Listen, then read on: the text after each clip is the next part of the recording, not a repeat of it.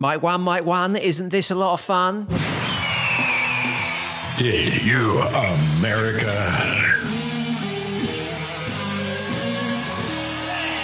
With Ian Canfield.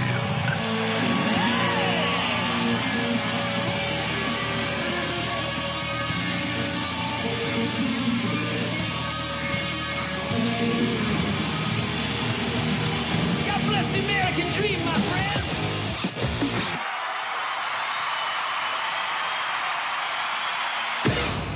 Oh, here we go again. Welcome to Did You America? I'm Ian Canfield. He's Jeremy. This is Season 2, Episode...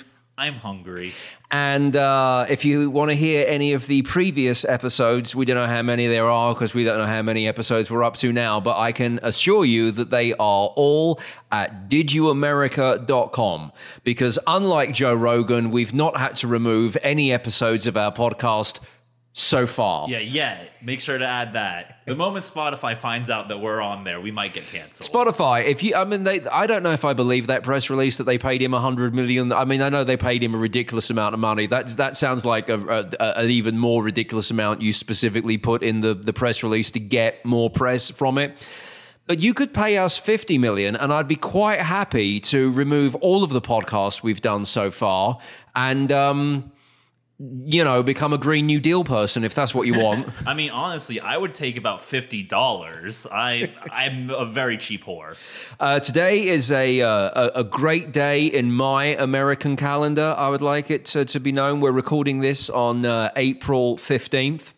And April 15th, 2021 That's the date. Is officially 5 years since I moved to the greatest country on earth. Hey! Yeah. There you go. I'm applauding myself. America.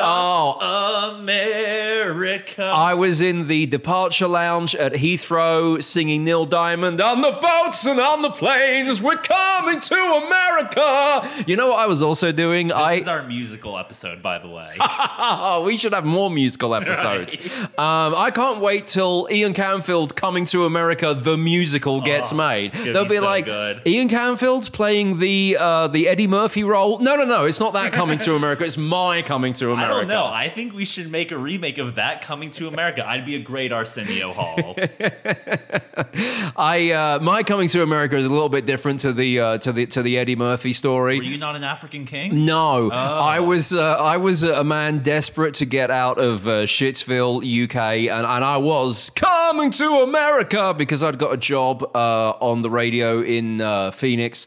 Much as I love almost all things American, one thing I will tell you that is always a little bit of a negative about getting jobs in America is that it's always been my experience that American companies are very quick to chase. They're extremely, extremely long in the tooth when it comes to committing, as in they say that they want you and they'll wine and dine you. If it was more of a regular relationship, right, you can get like wined and dined and fucked super quickly. Hey, but and then they'll say that they want to marry you, but the difference in time between them saying that you're getting engaged and actually getting married could be years. But once they've committed to getting married, they want to know why the marriage certificate wasn't delivered yesterday. That's like my experience of being employed in America. Are you sure you're talking about your job or are you talking about your last relationship? No, definitely my last job or the job that got me to the greatest country on earth because they were talking to me about maybe hiring me for more than a year.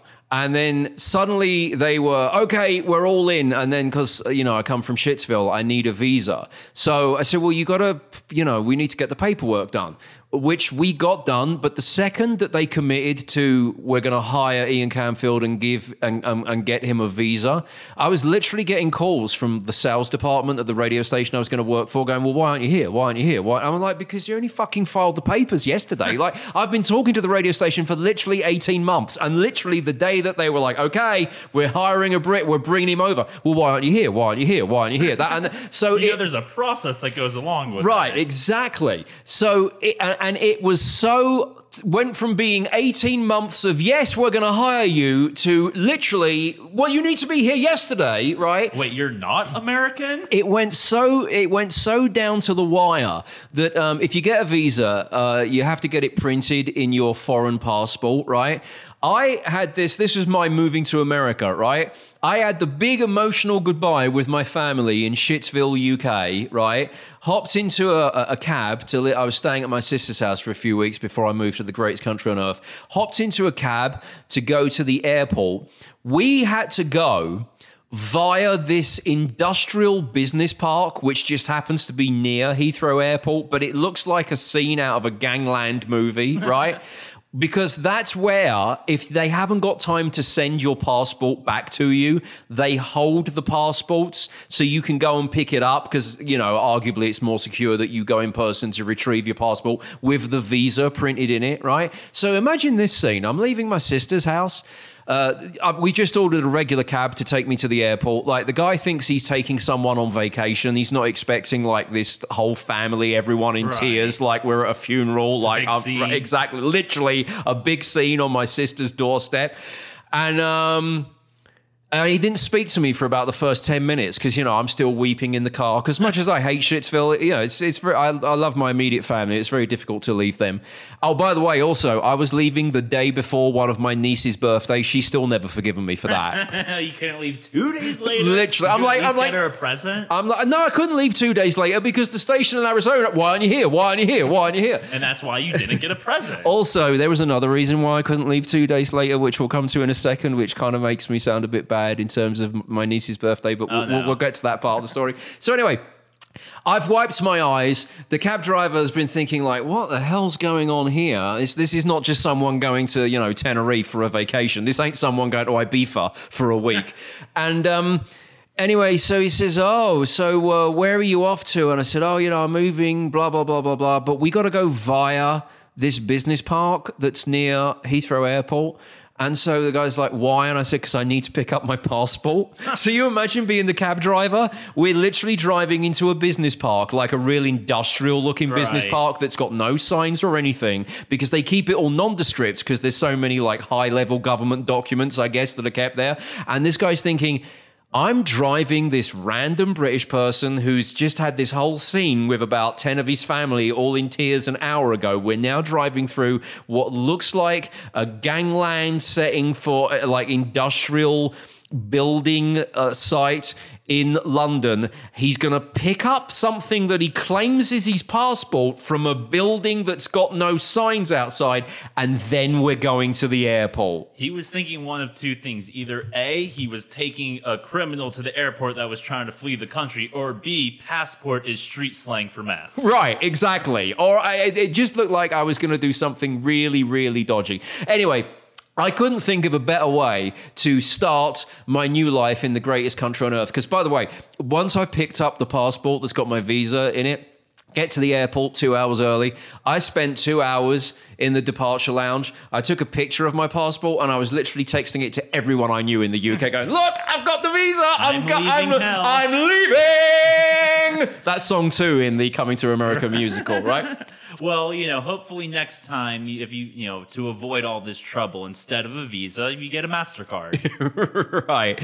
So anyway, the real reason, they did want me like yesterday at the radio station, but I lied to them and said that the visa was taking 2 days longer than it actually was because I wanted to fly into Los Angeles first of all, because it just so happened that I had to book everything at the last minute. But this is what my concern wasn't so much I was moving my life to America and I had to start a new radio gig. My concern with the timing of when the visa came through and allowed me to travel was if it came through on time. And it was so touch and go as to whether it did or it didn't, because you don't know how many days or weeks it's going to take to process the papers. Iron Maiden were playing 2 nights in Los Angeles. So when I told my niece, who was very upset that I had to leave the day before her birthday, the real reason was because the day before her birthday and on the day of her birthday, the next day at the Forum in Los Angeles, it was the Book of Souls tour from Iron Maiden. See, you did that in the wrong era. You know, because of social media, I'm sure she then the next day on her birthday saw photos of you like rocking out at the concert. It's like, wait, this is what you went to America for? She I was. thought you loved me, Uncle Ian. She was too young, but she is getting to an age now where, because she obviously it's her birthday tomorrow, so she's going to be 7 tomorrow. My sister won't let her have a phone yet.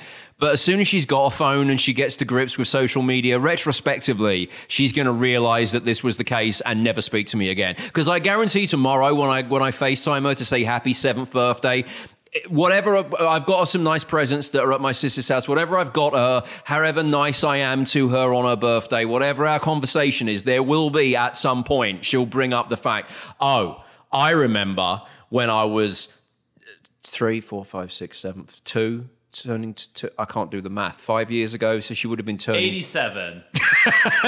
No, if 2, 3, 4, 5, 6, 7, when she was turning 2, right? Okay. I remember when I was turning 2 and you left to move to America. Like, she doesn't really remember it. I remember it was kind of explained to her when she was about to be 2 and she was a bit upset. But now, as she's got older, she understands that that's what happened. If she ever hears this podcast, she's going to be like, because she certainly knows who Iron Maiden are by this age. You don't get to be 7 in my family and not have some Iron Maiden knowledge, whether you want it or not. So if she ever hears the, the actual real reason why I had to go the day before, it was the Book of Souls tour. So essentially what you're saying is the day she gets a phone is when this podcast is over? Well, kind of. Oh. I mean, it'd be a new thing for someone to be cancelled by their niece. You'd be surprised. Well, I don't. So anyway, imagine this in the Ian Canfield Coming to America, not that one, the musical. Yeah. Right, we'll work on a better, more catchy title. I think we should steal it. So it's a long flight from Shittsville to Los Angeles, and even with the 8-hour time difference, because the plane takes that long to get there, there's not a lot of time between the scheduled landing time in Los Angeles and the moment at which Bruce Dickinson will be taking to the stage. Right. To start with the new song, If Eternity Should Fail. What a great song title. You remember it was the set list? him in a I could recite you set list. You name me the year, I'll recite you the set list. I feel like the only reason you even know what your niece's birthday is because of the Iron Maiden. Mr. Fogg and him going, here is the soul of a man. That's song 3 in Coming to America, the musical. Iron Maiden song, If Eternity Should Fail. So anyway, didn't have a lot of time. So I'm staying with my buddy Stephen. Now, he does listen to these podcasts, so hello, Stephen. What up, Steve? I'll always be very grateful to Stephen for providing this service. So I'm going to stay with him for a couple of days because I've got to do 2 days of Maiden before I then go on to Phoenix to start my new life. And Stephen lives in Los Angeles. So I text Stephen and I go, look, I'm moving with 2 suitcases, right? I haven't got time to get to your house and drop them off. Like, you need to pick me up from the airport, drive me to the Iron Maiden venue, and then you can go home and take my suit. So basically, Stephen is my cabbie at the other end. So I literally, imagine this is the start of my new life. I arrive in Los Angeles with my 2 suitcases. Stephen meets me at the airport. I've been on a plane for 11 hours. We don't go back to his place. Like, I don't go to the bathroom or change clothes. He literally drives me from the airport to the Forum in Los Angeles, and I go into the backstage to the Iron Maiden hospitality. He's not joining the show. No, because he's got, I can't leave my suitcases in the back of his car. I get it. No, I mean, it's LA, that's dangerous. And the Forum is not in a good part of town. I'm being serious. It's very dangerous. Exactly. So, I mean, he did sort of mention to me about me getting a +1. And I went, well, what about my suitcases? Yeah, my suitcases are the +1. And he was like, well, I said, listen, I've done way worse to my niece about missing her birthday. He said, don't you bitch at me about not being able to go to Iron Maiden. You're not even an Iron Maiden fan. Neither she, which is why she's going to hold this against me even more when she eventually hears this story. So anyway, I just wanted to relive that moment. It's my 5th anniversary, and I can't think of a better way to have started it than 2 days of back-to-back Iron Maiden. Prioritize that over my niece's birthday. Well, hopefully your former bosses don't hear this podcast, or they're going to be pissed. I think by that, I was there for 4 years in Phoenix. They got to know me well enough over that time that, to be honest, anyone who knows me, it would would be no surprise that I prioritized Iron Maiden over my family and my new job in the greatest country on earth. Yeah, I've only known you for about a year, and that's probably the one thing I know about you. Anyway, I think we're off to a great start of Coming to America, not that one, the Ian Canfield musical. It starts with Neil Diamond's Coming to America. We stick in an Iron Maiden song no one's ever heard of, and then Eventually we'll get an original. And then we'll be. Oh, I can't wait to send a message to Bruce Dickinson going, do you want to write a song for my musical? He's gonna write all of the songs. Neither of us are songwriters. Anyway, the update now back in the present world is that Jeremy is now working out with a personal trainer, Yes. and I cannot wait to hear about this. When we pre-recorded the previous episode, he left my apartment looking kind of sheepish because he was going to meet his personal trainer and I mean, here's my experience of working with personal trainers. It don't matter what you think you're doing in the gym by yourself, whether you're following a men's health workout or you've been on YouTube or whatever, and you think you're doing some sort of a regime. When you step it up from trying to be diligent about working out yourself and then actually going to do an hour on a regular basis with an actual trainer, you're in a whole different world. And it's definitely a world where your bones ache a lot more. Yeah, for sure. But I mean, can't you tell the difference? I'm surprised you recognized me when I walked into your apartment and didn't think, what is Arnold Schwarzenegger here doing, and when did he become my podcast partner? Still thought you looked like a fat Walter Becker. The only thing that surprised me is that you didn't moan when you sat down. Yeah, I was expecting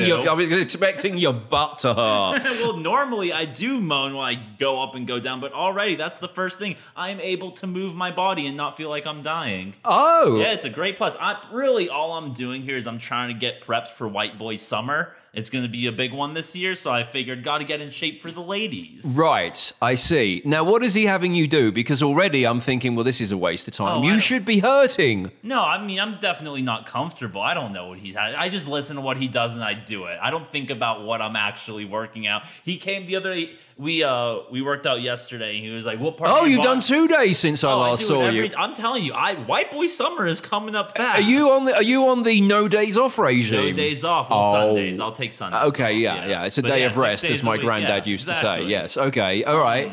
Really, what happened? So yeah, he asked me the other day. He's like, "What part of your body do you want to work out?" I said, "That's your job, brother. You're the trainer here. You pick what I work out." Right. But yeah. I'm not hearing enough about pain and discomfort. No, I'm fine. Here's the thing: is for a short, fat, unathletic person, I am a incredible athlete apparently because I'm doing this stuff perfectly fine. He's honestly kind of shocked. Does he think you look so terrible and in such bad shape that if he pushes you like he would a regular person, you're going to die on him? Is he afraid of you just having a heart attack? He's doing the same workouts with me, just with more weight and whatnot. But here's the thing: is I've always been a hefty dude. I've never been skinny, but I've always just embraced it. I've never been like extremely obese. And when I quit cigarettes back in March, that's when I started doing minor workouts, to kill the time and, when I wanted a cigarette. And I thought that would be enough to maintain my weight. It didn't. I got to the heaviest point I ever was. I hit 240 pounds. And what really made me realize, all right, I actually, for once in my life, have to do something is it wasn't that, shirts, I had to get bigger, my pants no longer fit me. When I would get out of the shower, towels no longer fit me. I could no longer wrap my towel around my goddamn belly and have it locked in on the other side without holding it up. And so at that point, you're laughing, but that was a terrible moment in my life. That's the pain you're laughing at me for. If New York producers listening, this podcast is definitely called "You Know You're Fat When Towels Don't Fit You." Oh my! Well, and I started thinking, how is this happening? I'm working out more than I ever have, and I realized that what I had replaced cigarettes with was dessert. I had started eating dessert after every single meal and did not miss it. That's the one thing that when I started a diet this week, I can no longer have dessert. I love dessert. All I want is a piece of cake after my meal. Right. And that's no more. Oh, I started working out with a trainer buddy of mine quite a few years ago when I was still in Shittsville. And I went through that thing of thinking, well, I could work out harder and be more diligent, but I thought I was doing quite a good job.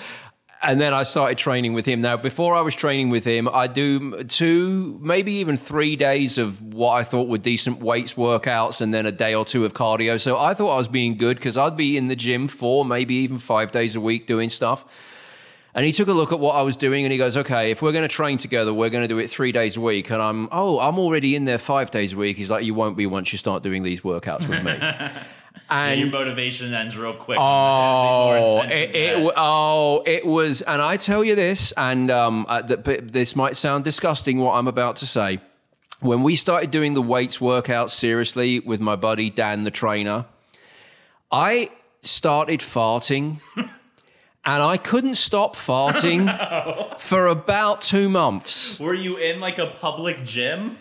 It wasn't. No, this was the thing. His workouts were so intense. It wasn't so much that I was farting specifically while doing the workouts.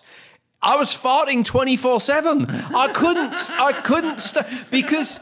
Anyone who's properly in the fitness, let me know if this is a sound theory on weight or just getting fitter.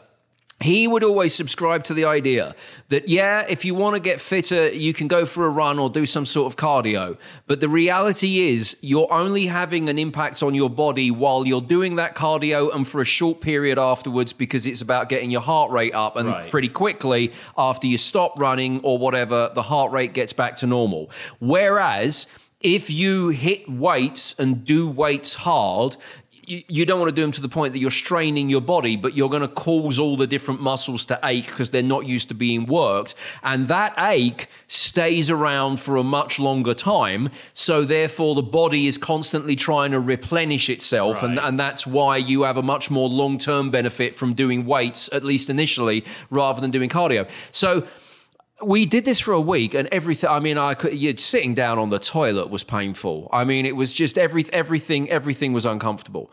And we got about a week into it. And I said, he said, how do you feel? I said, Dan, I can't stop farting. I mean, literally, I have been a fart machine. It was that's always been my problem pre-diet. And he goes, well, you know what it is? We're mobilizing all that old fat. And I said, what do you mean? Because you've been fat for ages. That old fat's really stubborn. And because the body's trying to replenish itself with all of the aches and pains that the weightlifting has brought on, basically, you're mobilizing the fat. And I said, right. And he goes, so all that farting, like that's the fat's mobilizing in your body. You're doing well. And I said, well, how long am I going to, I'm going to like fucking fart man here. This is, and he goes, looking at you. Probably about 6 to 7 weeks. I tell you, 2 months. Couldn't stop. Wow. Couldn't stop farting. Oh, no. Couldn't stop farting.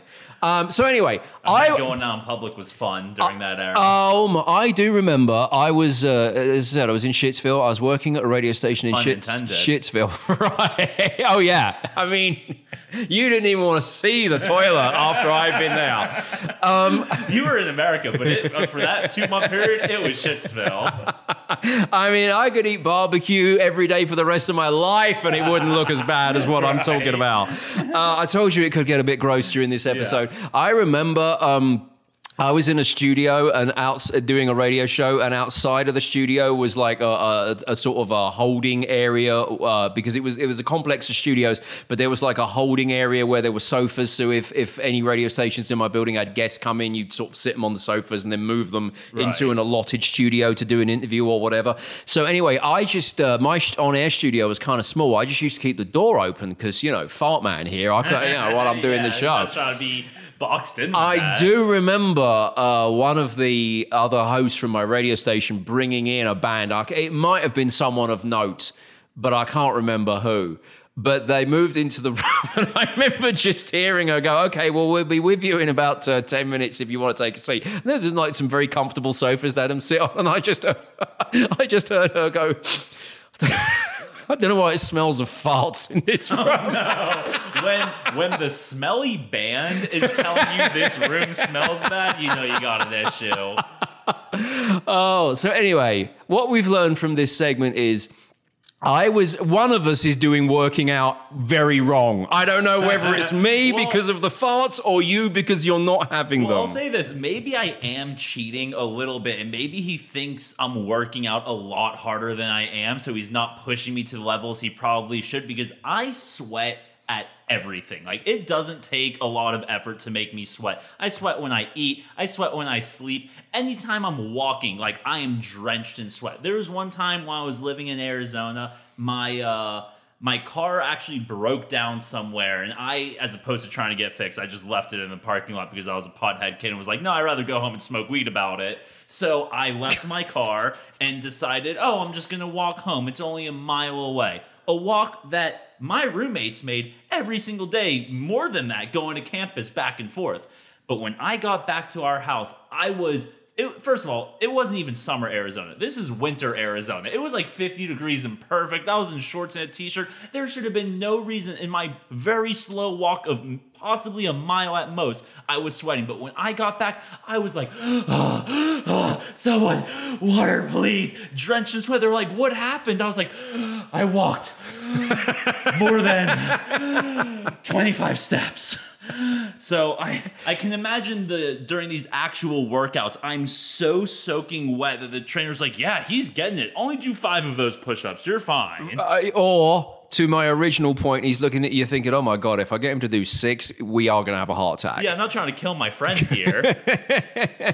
Has he, have you got onto the importance of sleep? This was the only bit of trying to get properly fit that I really enjoyed, because the diet sucks and the working out is super hard. But the third major component that my buddy, the trainer, used to promote as the third most important thing was that you get enough sleep. And I was all about getting more sleep. Well, we haven't talked about it, but this is actually an issue I've been kind of researching a little bit on my own lately. And you know what? I'm happy you told me that, because I'm now no longer working out and going to blame my lack of sleep for all my health issues. I realized the other day that what I thought was getting a full night's sleep is not how most people sleep. I'm apparently awake throughout the majority of the night. Have you got one of these?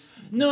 I was having a conversation with a friend. I was saying how, like, first of all, I don't remember having a dream in years. I know they say, like, when you're sleeping, you don't remember every dream, but, like, I could not tell you the last time I woke up and was like, oh, that was weird. I had this thought going on in my head. And basically what I realized is what most people, when they're like completely zonked out, and they call it like REM sleep, I apparently do not hit that stage, because I'm always, all throughout the night, well aware of what's going on. My eyes are just kind of closed. And I've always thought that was sleeping. Apparently, that's not what people do at night. Oh. Yeah, so I'm apparently insomniac times 12. I'm not fat, and I'm an insomniac. That's your new defense. Yeah, take that, I'm Mom. only fat because I'm an insomniac. Yeah, I mean, like, trust me. I mean, like, I've had nights of sleep to where, like, I hit that level. And so that's what I know what it's aware of. But yeah, for the most part, like, the majority of nights, I'm just kind of up, half asleep with my eyes closed. And Are you sure? An hour of, like, actually, like, not being aware and zonked out. Are you sure that this isn't actually sleeping? Like, when people have dreams, they dream about doing stuff in reality and being active. So you being awake, are you not sleeping, but you're dreaming about being awake? No, I'm thinking and, like, having very, like, conscious thoughts. Like, you wanna dream about having sex with a supermodel, and because you're not having those dreams and your dreams are clear and your dreams are fucking dull, Well, I mean, you like, just think that you don't dream? I remember, no, I'm aware that I do dream, but, like, they say you have X amount of dreams every single night, and, you remember, let's say, a percentage of those dreams. I could not tell you the last time I woke up the next morning and being like, oh, wow, that wasn't real life. Like, it doesn't happen for me anymore. It's happened to me in the past. When I was a kid, I dreamt all the time. I had crazy dreams. I'd be on the plank, and a pirate would be stabbing me to get into the water, and then I'd fall off the ship, and I'd wake up and not drowning. It was craziness. Now you got a personal trainer. You should be dreaming about doing a plank. That's what you should be doing now. Now, if anything, I'm dreaming about eating chicken Sammys. I was doing some radio this week with Chris Arnold, who's a big presenter in DFW. DFW. And he told me a great story about a dream. So he used to do a morning show in DFW, and we were talking about being late for radio shows. And he said that he got woken up by a phone call about 10 minutes after his morning show had started, and he was already in bed. But the reason he thinks that he slept through it was because he was having a dream that his alarm went off, he got out of bed, got dressed, and was driving his car into the radio station. What a boring dream. There's no dragons or anything. But my point being that in his dream, he was doing what he should have been doing at that time of day. And he said, I was in my dream, I was just at the point where I'd pulled up to the parking lot and was about to leave my car to walk up to the studio. And then ring, ring, suddenly the dream stops and I'm in my bed. Would you, I was like, this is like some radio version of how they explained the shooting in Dallas in the TV show. You know, like when you were in school back in the day, I feel like every single person who was a student in college had to deal with this dream where like you'd be asleep but you would think you were awake, obviously, and you would have forgotten a really important assignment or something like that. So, okay, this is literally the last dreams, like reoccurring dream also that I can remember myself having. It was the year after I graduated college. So I was already done with school, but every time in my dream, I would have the scenario where it was coming towards the end of the semester, and then I would have the realization that it wasn't an assignment that I forgot to turn in. I had gone the entire semester with forgetting to go to an entire class. And then I started thinking, like, why? Why am I having this dream? What does it mean? And I just remembered, it was a memory. It wasn't a dream. That happened to me my freshman year at college. When I was in Arizona, I made it to the end of the year and then remembered, oh shit, I had a 5th class and I didn't go to it once this year.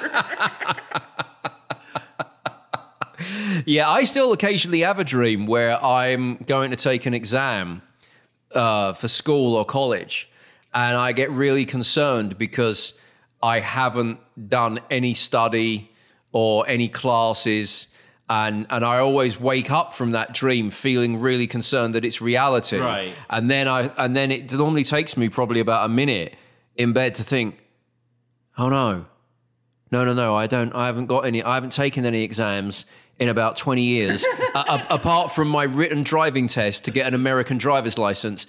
And I think this has reignited that reoccurring dream, because it took me 3 attempts to pass that written driving test.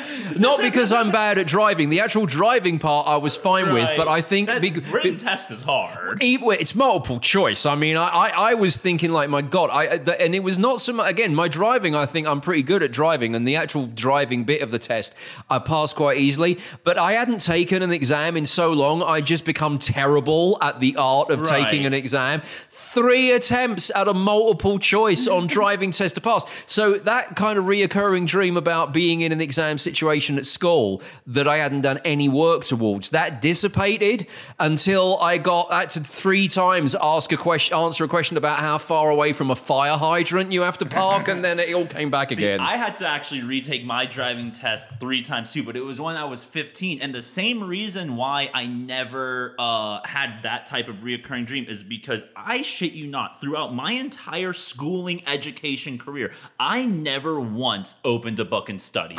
I always just took it as like, I either retained the information or I didn't. Let's get it. Maybe that's why it took me 7 years to graduate college. I don't know, but I guess I don't have that dream because I don't know the feeling of opening a book and actually learning the information. So for when I was 15 in driver's ed, I didn't try to pay attention. I didn't open the book. I just said, whatever, I'll answer these questions and maybe I'll get it. Yeah, eventually I passed. Right. Well, anyway, I hope everyone's enjoyed part 1 of Did You America today.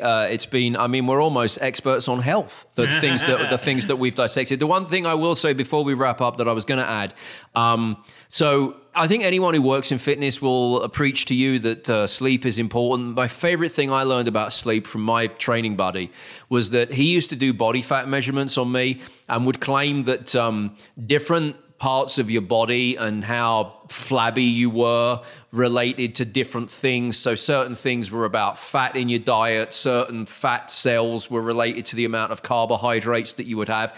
And if you bought into this, how flabby your calf was was about the level of sleep quality that you got every night. So I would say when we really got into this, I was dropping body fat and I was working out hard and having the most boring diet and not drinking. It was so dull. And the one thing he'd be like, your calf is still flabby. You've got to get a better night's sleep. And I'd say, I'm sleeping really well. And then he would go, no, I think like you think you're sleeping well, but it's actually you're not having a good quality of sleep. And we had to try all of these different things. And I bought into it so much at the time that it's only in more recent times I've questioned, what a load of shit. How can you tell me that how much fat is on my calf is related to how well I'm sleeping? And now when I think about it retrospectively, he brought that in as he take like belly fat and fat on under your arms and stuff like that. He brought in the measuring of the calf way into the workout regime. And now when I think about it, it's because he didn't want to be down there measuring my calf in the first couple of months because I'd have been farting out the fat. Can you imagine? He's trying to get a calf measurement and my backside's just going... Number 3 to the arms, okay? I can tell you that trainer absolutely reads his horoscope every day. All right, we'll be back with a Song of the Week update and some other stuff in part 2. Don't forget, if you want to talk to the show, didyouamerica.com is where you can go for previous episodes, and if you want to leave us a message, and if you want to buy a t-shirt, and if you want to vote for Song of the Week, didyouamerica.com for all of the above. All right, let's do part 2 of Did You America. If you want to get in touch with the show, didyouamerica.com is where you need to go. That is also where you can vote for Song of the Week. Or there is a poll on my Twitter. I'm at Ian Camfield on Twitter. These are the Song of the Week choices. New York producer has gone with Starstruck by Years and Years. I went with Miguel, So I Lied. And I, quite predictably, went with 21 Pilots' new one and Shy Away. So which do you prefer? Shy Away by 21 Pilots, So I Lie by Miguel, or Starstruck by Years and Years? Vote at didyouamerica.com/song, or check out the poll on my Twitter. I am at Ian Camfield on Twitter. And don't forget, if you do go to the website, that's where you can hear previous episodes, and send us a message if you are so inclined. Quick bit for the benefit of those people who live in the great state of Texas, because that's where we are, and I know we have quite a lot of local listeners. Actually, people from outside of Texas, anyone listening anywhere in the world, probably aware of the Texas freeze that happened back in February. We had the coldest temperatures in more than 100 years in Texas. I can't remember. It was like... I had like minus 13 or something ridiculous. It was cold enough that I didn't have internet for 2 weeks. Let's just put it that way. Right. It was so cold that ERCOT, which is the major power provider for Texas, they're one thing that's not great in the great state of Texas. They had to do rolling blackouts on people's power. And so people were without power for, in many cases, several hours in a row, for several days in a row. And in some cases, some people had no power or water at all for 3 to 4 days. And it was because ERCOT, the power provider, weren't ready for Texas to have its coldest temperatures in 100 years. That was bad enough. This past week, on Tuesday, when the temperature was about 80 degrees, barely 80 degrees in the great state of Texas, ERCOT put out a statement saying, Texans, can you conserve energy because we might have to shut off your power again? This is like the people that run public transport in the UK. There's always delays on the trains and the subway doesn't work properly and you can't get anywhere on time. America, and specifically the great state of Texas, should be better than this. Well, the weird part is they put out that message like, hey guys, can you please conserve on this perfectly normal weather day? And then like once everyone started freaking out, they put out another message being like, oh no, don't worry, blackouts aren't coming. You guys are fine. We're just asking for a little bit of help. And it's like, yeah, ERCOT, that's what you told us last time. The exact same message, and then you screwed us. How are we supposed to believe you this time? To give you a little bit of background on this, and I think I'm not out of place, probably typical of most people in the great state of Texas, on this day, I mean, it was warm. It was about 80 degrees. It was a beautiful day. You know what 80 degrees is in the great state of Texas?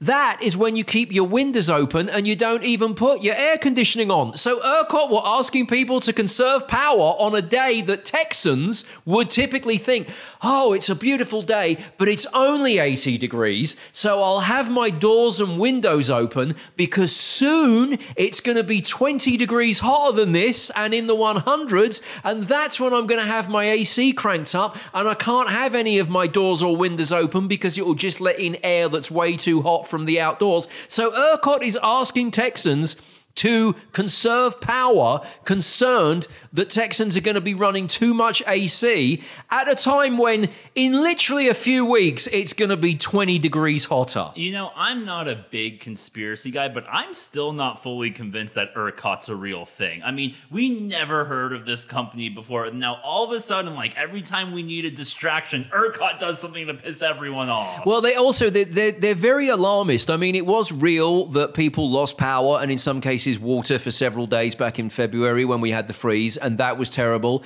But do you remember after the freeze and the power came back on, and then ERCOT put out a statement trying to make us feel lucky, whereby they said, these weren't the exact words they used, but they might as well have said, you think you've had it bad?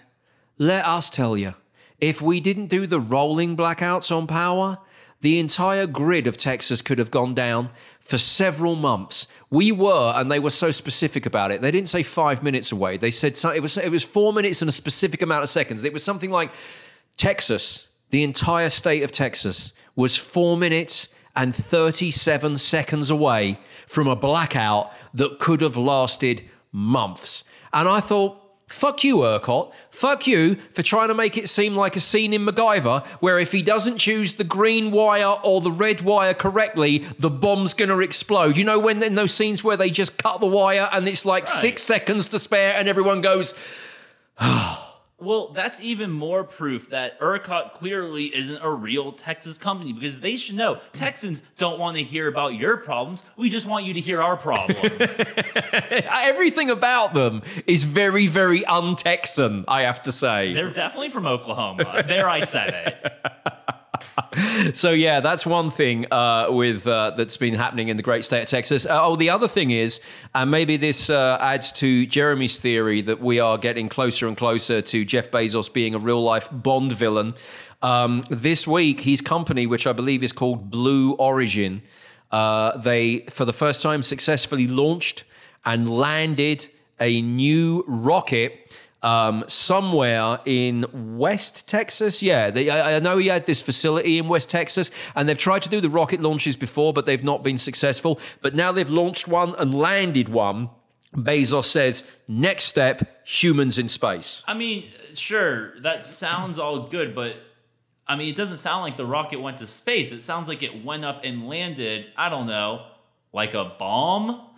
I'm just saying, man, we keep letting Bezos and Musk and Zuckerberg and all these eccentric billionaires do all these crazy things, and we're like, science, so cool, not realizing they are clearly planning world domination. Bezos, was it Bezos we spoke about on a previous episode of the podcast that wanted to manufacture his own Jurassic Park? No, that was Elon Musk. Bezos is the one who wanted to build a giant clock, doomsday clock, inside a mountain like a bomb. Right. What's this guy's deal with explosives? Well, yeah. Now, who had the flamethrowers? That was Musk, yeah. Okay. One's about fire, one's about total destruction. Either way, one's a Bond villain, one's a Batman villain. We don't have a James Bond. We don't have a Batman. Right. We have me and you, and we're not willing to do anything but talk. Right. And then having said that, if Jeff Bezos came to us and said, hey, I've got one of those $100 million Joe Rogan type deals to make your podcast an Amazon exclusive, like, we'd sign up. I'd be like, blow up the world, I'm with you. I'd be like, well, you want us to do a couple of podcasts from the rocket? I'm in. Yeah, you need us to kill all the people for you? Yeah, sure, whatever.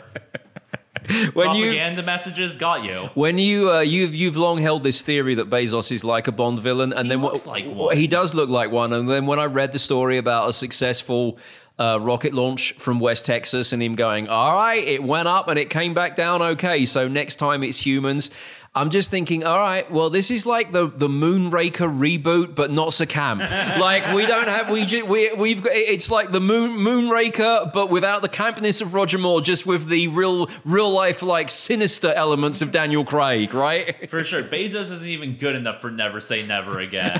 Of course he's not. Nowhere near. Although Never Say Never Again was about hijacking missiles and turning them on America. That could be a Bezos thing, right? That's clearly his influence. Yeah. I don't. Go on. I was just gonna say, I feel like the whole obsession with space is always, no matter what, about aliens. Like everyone's so determined to find aliens. I think it's time we realize aliens don't exist. Supervillains absolutely exist. Aliens do not exist. But they, the betting odds just went down this week, right? I've got detailed files on this. Down to 20-1.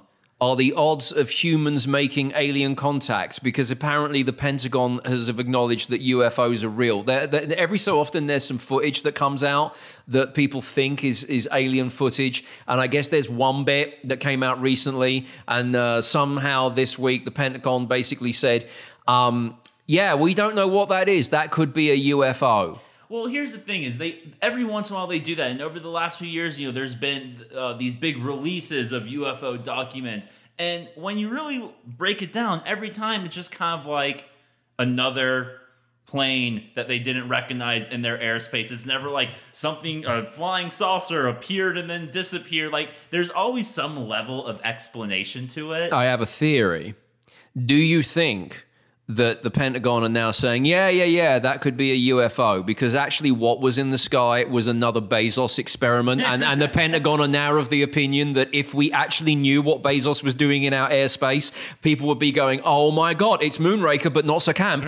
So instead they're going, no, it's not some sinister James Bond villain with a rocket and a flamethrower attached to it, it's a UFO, because maybe the existence of aliens is actually, in people's minds, now less of a threat to what Bezos is actually getting up to. Well, I mean, don't get me wrong. We've talked about my gambling on this podcast plenty of times, and I'm a sucker for a good bet. And 20-1, those are pretty sweet odds, but I don't know. I just feel at this point, this is also a message to all conspiracy people. In 2021, it is impossible to keep a secret. Nothing you do can immediately be known to the world. There's so many people involved in all of these government things that eventually someone would get the word out and it would spread through the internet, and that person wouldn't be found later on to be crazy. So I feel the same way with aliens. Like by now, if there were some intelligent being out there, wouldn't they have shown themselves? If you look at the science of it, not to get all nerdy with it, but human existence on Earth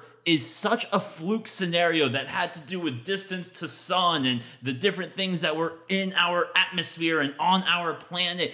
And you don't see that anywhere else in our galaxy. I get it. The universe is so far and it's infinite, and something else could be in another universe that we don't even see. But the most likely scenario is if there is something living on another planet, it's probably living in the sense that like a plant is living. Not that they're these well-knowing beings that are so superior to us that they're going to come in some crazy contraption that makes them fly through universes and they're going to take over our world like in every sci-fi movie. Unless they're very economically minded and they're looking down and going, oh, it's going to cost us so much fucking money to go down there. Wait till Bezos has figured it out for cheap with an Amazon deal, and then we'll start coming and going. That might be a thing. The only thing... They'll be like, do you know Jeff Bezos? Have you seen Moonraker? They're definitely in with Bezos. The only thing I can imagine aliens being real is if somehow aliens are actively like controlling everything that's going on Earth and we're just their TV show. That's the only scenario I could see being real.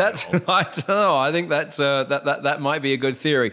I am looking forward to the day that we are hanging out with aliens and saying on this podcast, man, this is some Moonraker shit, and the aliens go, yeah, but Never Say Never Again was far better. Right. We got that years ago. Let me tell you. Yes, aliens sound like robots. All right. There's something else that I want to discuss before we go because it's timely. And here's a question for you. If you're an artist and you get to work with Mick Jagger, do you just say yes, even if the song's shit? I'm asking you, Dave Grohl. If you haven't heard it yet, Mick Jagger put out this new song this week that is a collaboration. It's not a Stones song. It's Mick Jagger and Dave Grohl. So Jagger sings and plays guitar. Because Jagger alone has had so much success. Well, we'll get to that. So yeah, Jagger sings and plays guitar. Dave Grohl is on drums and playing guitar. So, Mick Jagger teaming up with Grohl and Grohl in that musical capacity, like, I get it. And Mick Jagger's done a song about lockdown, England's coming out of lockdown this week. And so he's got this song called Easy Sleazy. I urge you to look it up on online after you've heard this segment, because it's 3 to 4 minutes of everything that proves that Mick Jagger really needs Keith Richards for quality control. See, I feel like this song is kind of a shot at Keith Richards. Easy Sleazy, who could that be about? Well, there's a good point. It's called Easy Sleazy. And if you check out the lyrics they look like they could have been written by a fucking 12-year-old who sat at home and with a notepad and paper during the pandemic because they were bored and they couldn't go to school. He's doing a lot of rhymes about, it's like he made a list of things that people were angry about during the pandemic and then made them rhyme, but he sort of stuck them together. You know that Bob Dylan song, Subterranean Homesick Blues, where he's just listing things, right? This is Mick Jagger's version of that, but nowhere near as good, just making certain statements or phrases regarding the pandemic rhyme. Musically speaking, I don't think it's a bad song musically, but the lyrics are just embarrassing, and he sings them like all in one key. And here's my second point about this, and again, it's difficult for you to frame how bad this is if you haven't heard the song and seen the video, but I feel like, and I've got a lot of time for Mick Jagger, I'm one of these people that defends later day Stones albums. A lot of my friends are like, oh, once it got beyond like 1965, they were crap. I don't agree with that. I love the Stones. I wanted to go see them in Dallas, but the shows got cancelled because of the pandemic, which I think is referenced in this song in, again, a really crappy lyric.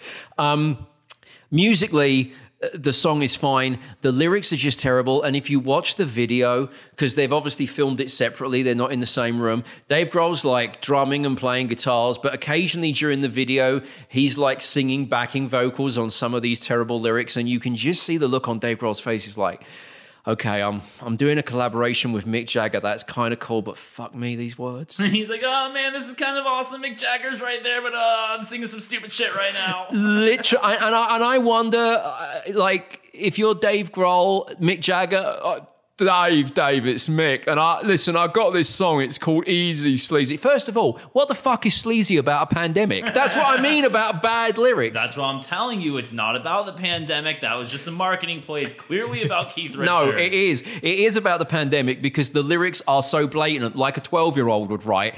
And so Easy Sleazy, again, that's ridiculous. So imagine, like, Mick calls up Dave Grohl, and, Dave Grohl, the most recent Foo Fighters album came out 2 months ago. It's not their best stuff, but it's good. Dave Grohl's still got a lot of good music in him. And musically, this song is fine.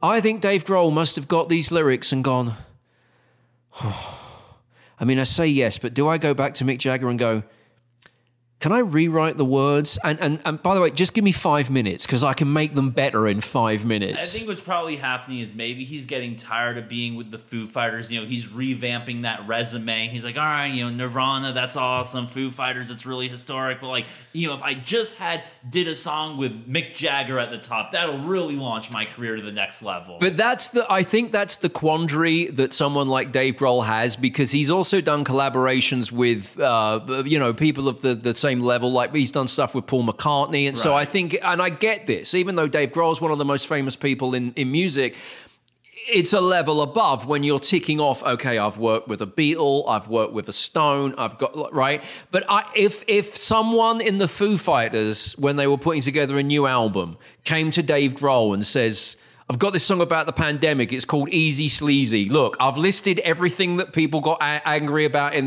the pandemic and made it rhyme. He would have gone, fuck off. This is going nowhere near a Foo Fighters album. But because it's Jagger And again, I say, if you look at the video, just look at the look on Dave Grohl's face when he's having to sing backing vocals to some of these lyrics. I just wish that more, like historic, iconic, older artists would take music the same way that Billy Joel does these days. You ask Billy Joel, oh, you're so great at piano, why don't you put out new music? He'll literally tell you, the fans don't want that. I wrote all my good music, and all I care about now is classical music. So I'm just not going to put out new music. I'll play my old stuff. I'll play new stuff for me on a personal level. But for some reason, every time one of these old artists put out an album or anything, it gets the critical acclaim, but no one actually listens to it. As a rule of thumb, if you were famous 30 years ago, we shouldn't have to listen to what you're putting out now.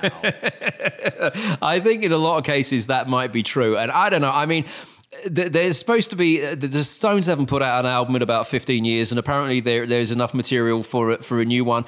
I would be quite interested in this because you do have that yin and yang Jagger Richards thing going on, and if you check out Easy Sleazy, that's what happens when Jagger has all of the control and there's no quality control from Richards. Because however grizzled and drug-fucked and drunk Keith Richards is, he has enough wherewithal as a man of nearly 80 to be played this as, say, a demo that Mick Jagger's made at home. And Keith Richards would probably, listen to it and then put the bottle of Jack Daniels aside and go, Mick, this is why that last solo album that you made called Goddess in the Doorway, I called Dog Shit in the Doorway.